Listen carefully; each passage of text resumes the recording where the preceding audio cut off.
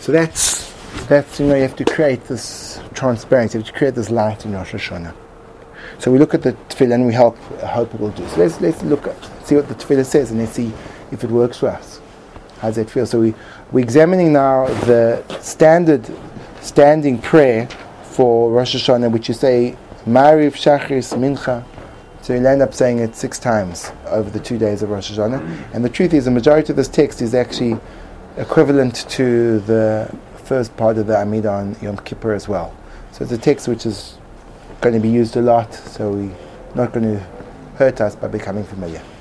We're going to be doing in Hebrew. I find always English a little bit difficult to work with in terms of prayer.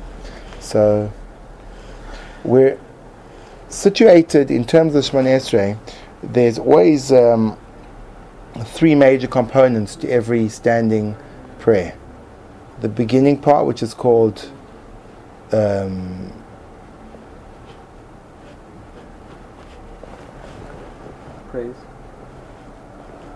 praise, request, thanks. Yeah? Those are the standard format. The first 3 brachas are the brachas of praise. The last 3 brachas are the bracha of thanks, and the middle component is one of request. So during the week, there's 13, 3, coming to a total of 19 brachas, and on Shabbos and Yom Tov, it's 3, generally speaking, 1, 3, there's 7 brachas, and in Musaf, it depends. In Musaf, especially on Rosh Hashanah, there's an additional 3 brachas in the middle of Shofar, Zichronus, and Malchus. Malchus, Shofar, Zichronus. Good. Uvechein. So this Uvechein comes before. It's included in what's called Kedushas Hashem. Yes.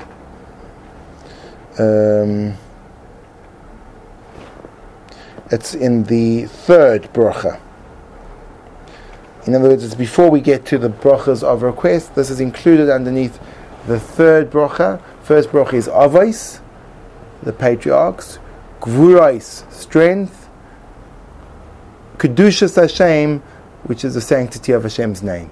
And this falls under that category. And I'm sorry for being technical. I realize that this is extremely boring for a lot of you. Imagine that. You thought it would be enough to be bored in shul, and now I'm bringing shul to you.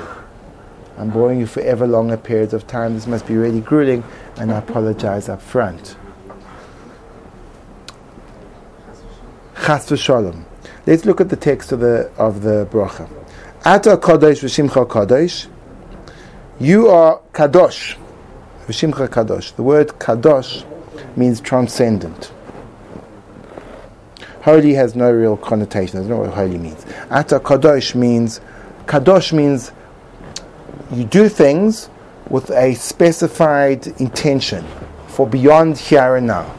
Kedusha is about utilizing the here and now for a springboard for something bigger.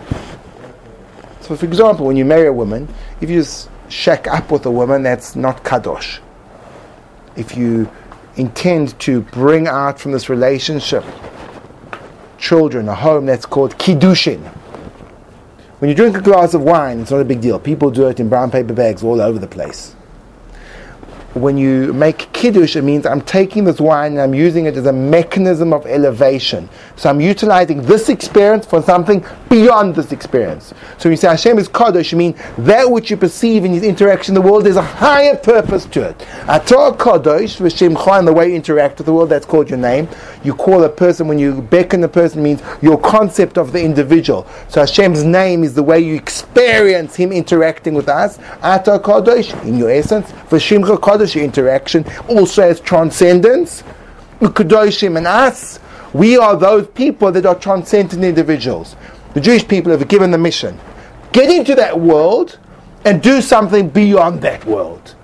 Don't sit there and get caught up in a materialistic quagmire, living only for today.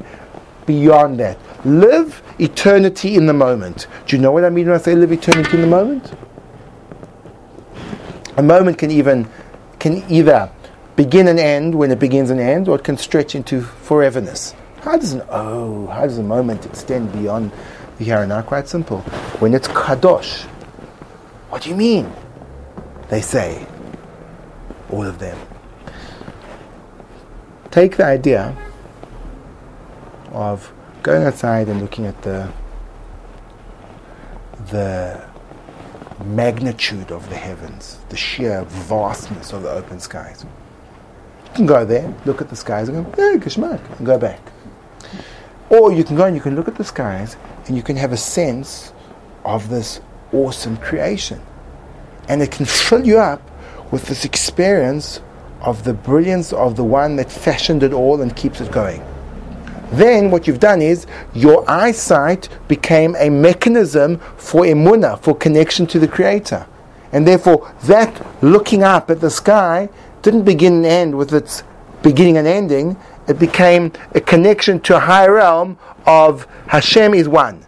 And that concept never has an end and never has a beginning. It's always. So when you use your eyes to do that, and your mind to experience it, you're a kadosh. You've done something for something beyond the something. So that's eternity. In the moment, eternity. Whenever you do something which is a mitzvah, that's essentially what you're doing. You're exploring, you're exploiting the here and now for the evermore. So you're living in Olam Haba, in Olam Hazeh. You're living a life which is eternal. It doesn't come to an end. When you go and you have an ice cream because you like eating ice cream, so then it begins when you put it into your mouth and it finishes when it's digested. But when you use an ice cream because you want to experience Hashem's kindness to you, so then the ice cream lasts forever because Hashem's kindness lasts forever. Depends how you use it. So Kedoshim, we are Kedoshim. We use everything for something beyond it. The Jew is the opposite to the physical world. He's the one that utilizes the physical world as a springboard for eternity. There's nothing that stops when it finishes. It always goes on forever when we're doing it right.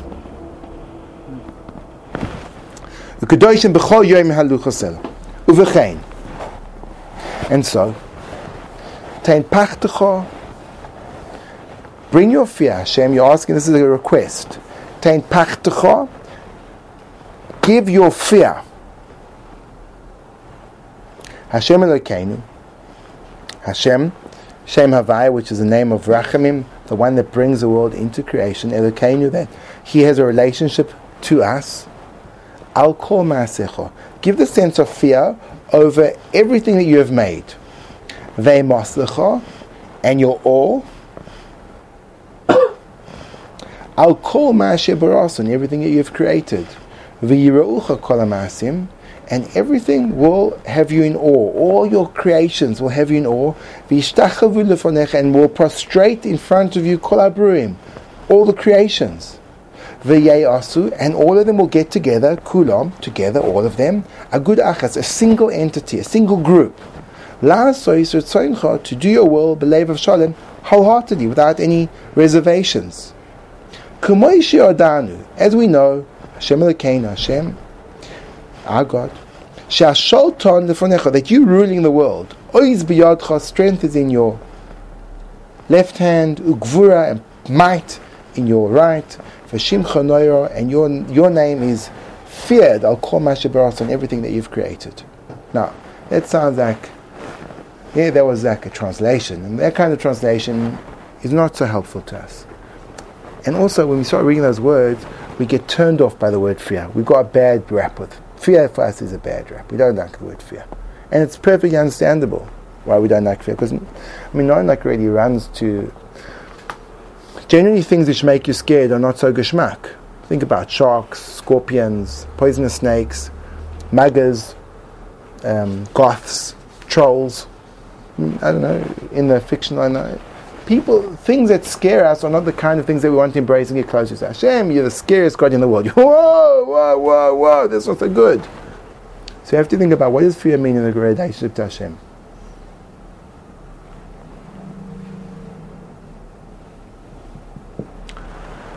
The way we experience spiritual reality is when there's a notion of consequence. Fear defines the reality of spirituality in our life. And no fear undermines the cogent reality of spirituality. For example, Is Shabbos real or not? How do I feel Shabbos being real? Is it a real thing? Is it a real thing? Is it like a different time? Is it like really different? Depends on your level of fear. What do I mean by that? I mean by that as follows. How do you feel when there would be an opportunity to desecrate Shabbos? Someone says, yeah, come on, light this match. Come on, go for it. If you feel, nah, it's not going to do anything for me, I'm not going to do it. Then Shabbos is, it's a custom, it's a ritual. But when you think, you're crazy? You mad? If I would light that match, this world would be, boom, shattered. What is fear? Fear is, imagine people need fear, right? Imagine you're a bus driver. Imagine a bus driver is fearless. I would hate to go in that bus. It means he doesn't recognize the consequences of his actions. There's no parameters to his behavior. And therefore, he doesn't live in reality. He thinks he can go at any speed that he chooses and he'll be okay. That's reckless. That's scary.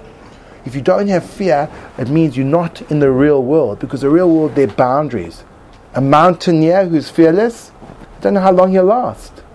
In order to exist in reality, you have to know that there's a point where things cannot be crossed without grievous harm. Because you've stepped out of the bounds of the world which facilitates your existence. And when you don't have a cognizance of those boundaries, so then you're living in a false reality, and it's very dangerous. It's very dangerous. The reason why people are so careful about where the kids go is because kids don't have natural fear of the things which are dangerous to them. So what you want to have is you want to have fear, because fear allows you to acknowledge the delineation of the boundaries around you. You hire a person to do a job. The more you invest in his position, the more powerful he is, the more fear he needs. Imagine a president that's fearless. Could end up in a nuclear war. Fear requires a certain acknowledgement. There's something around me that's bigger, and I have to be careful. There's care, there's caution that needs to be done. So instead of you're saying like this. Until people fear Hashem, it means they don't have a cogent experience of spirituality, that there's a boundary that cannot be crossed. As long as there's nothing that you can experience, just like we fear the physical world, it's because we can see there's multiple things in the physical world. The physical world has a huge range of different things. And fear is a crucial component which allows us to interact with that world in a healthy fashion. It allows us to assert the reality of that world. Most of our decisions about connection to reality have a component of fear in them. People go to university because they have a fear of being destitute. That means they acknowledge the existence, they acknowledge the reality of that if I don't have a wherewithal to make money, I will have no money. In other words, fear is always a response to an inevitable reality. If a person has no fear of Hashem, it means Hashem doesn't exist. So when you say, you say, introduce Hashem, the spiritual reality, into the world. How will it manifest on a basic level? That's fear. It means it's real. There's consequences. Something will happen. It's in existence. It's real. So the first thing we kind of appeal to in Hashem thing is like this. We live in a world which is hidden from our eye, the spiritual reality. And we're looking for light on Rosh Hashanah. So we say to Hashem, let the whole world realize that there's parameters, that there's boundaries, that there's a reality over here that you have to exist within, and if you cross over, you're in trouble. Not because Hashem is bad and vindictive and vengeful, no, because it's a reality. Hashem created the world and He hid the reality under the surface, waiting for us to expose us. When it's exposed, so then you say, this far, no further. If I go beyond that point, I'm stepping over a cliff. So the first step in spirituality actually is linked into fear. Not a negative fear, not a bad fear, not a guilty fear, but a realistic acknowledgement that there are consequences to this world and to my actions. And the more the fear is present, the more real Torah is. So therefore you begin your Rosh Hashanah thing and you say, let that fear become manifest in the world, meaning let the spiritual reality become present. That it's not just a philosophy, a nice way of thinking, it's a reality. That's Rosh Hashanah. Starting point. 101. Torah is not a nice philosophy. It's not a guidebook for life. It's a description of what the world really is on its essential level. You only experience that when there's a fear attached to it. Without that, it's a nice philosophy. And what happens if I don't subscribe to that philosophy? It's okay. Big deal. That's not reality. That's an idea. It's relativity. So that's very important. Al kol ma'asecho. Al kol ma'asecho. That means the entire world that has cognizance. Kol ma'asecho. All of humanity should have this experience. Not just the Jewish people. Globally. There should be a global experience. This is called, we're recreating a different kind of world. That's what we're asking for. Hashem, let this world change.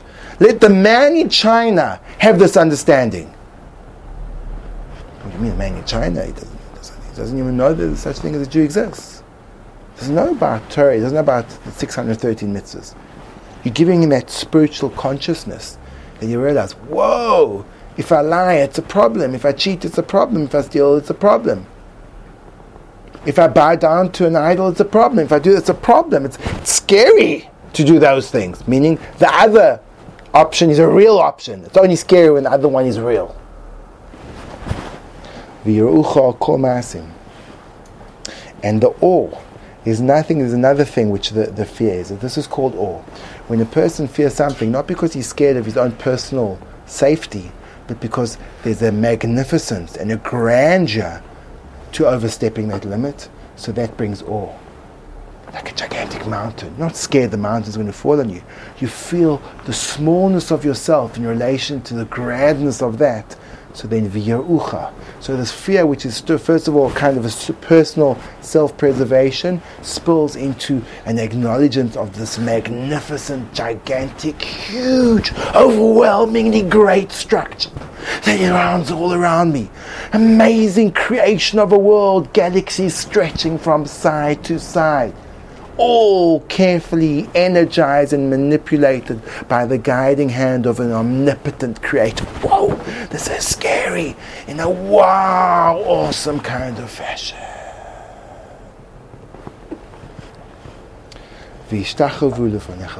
What happens next? You acknowledge your own vulnerability. What does the acknowledgement of vulnerability transpire as? We stand upright. When we acknowledge that there's something grander than us, we bow down. Bowing down is a body language of the acknowledgement of something way above me, and I am small in relation to this huge structure. V'yishtachavu lefanecha kol habrim. And then as a result, this team spirit starts to evolve amongst humanity. And everyone gets together. V'yeyasu kulam agud achas. The entirety, all the nations start to combine because they all now synced into the reality. V'yeyasu kulam agud achas. They become aligned to the will of Hashem. And all of a sudden, the darkness of the world becomes light. We knew this already. This is what we're davening for, but we know this. This knowledge for us of the reality is present. We know that you're in charge.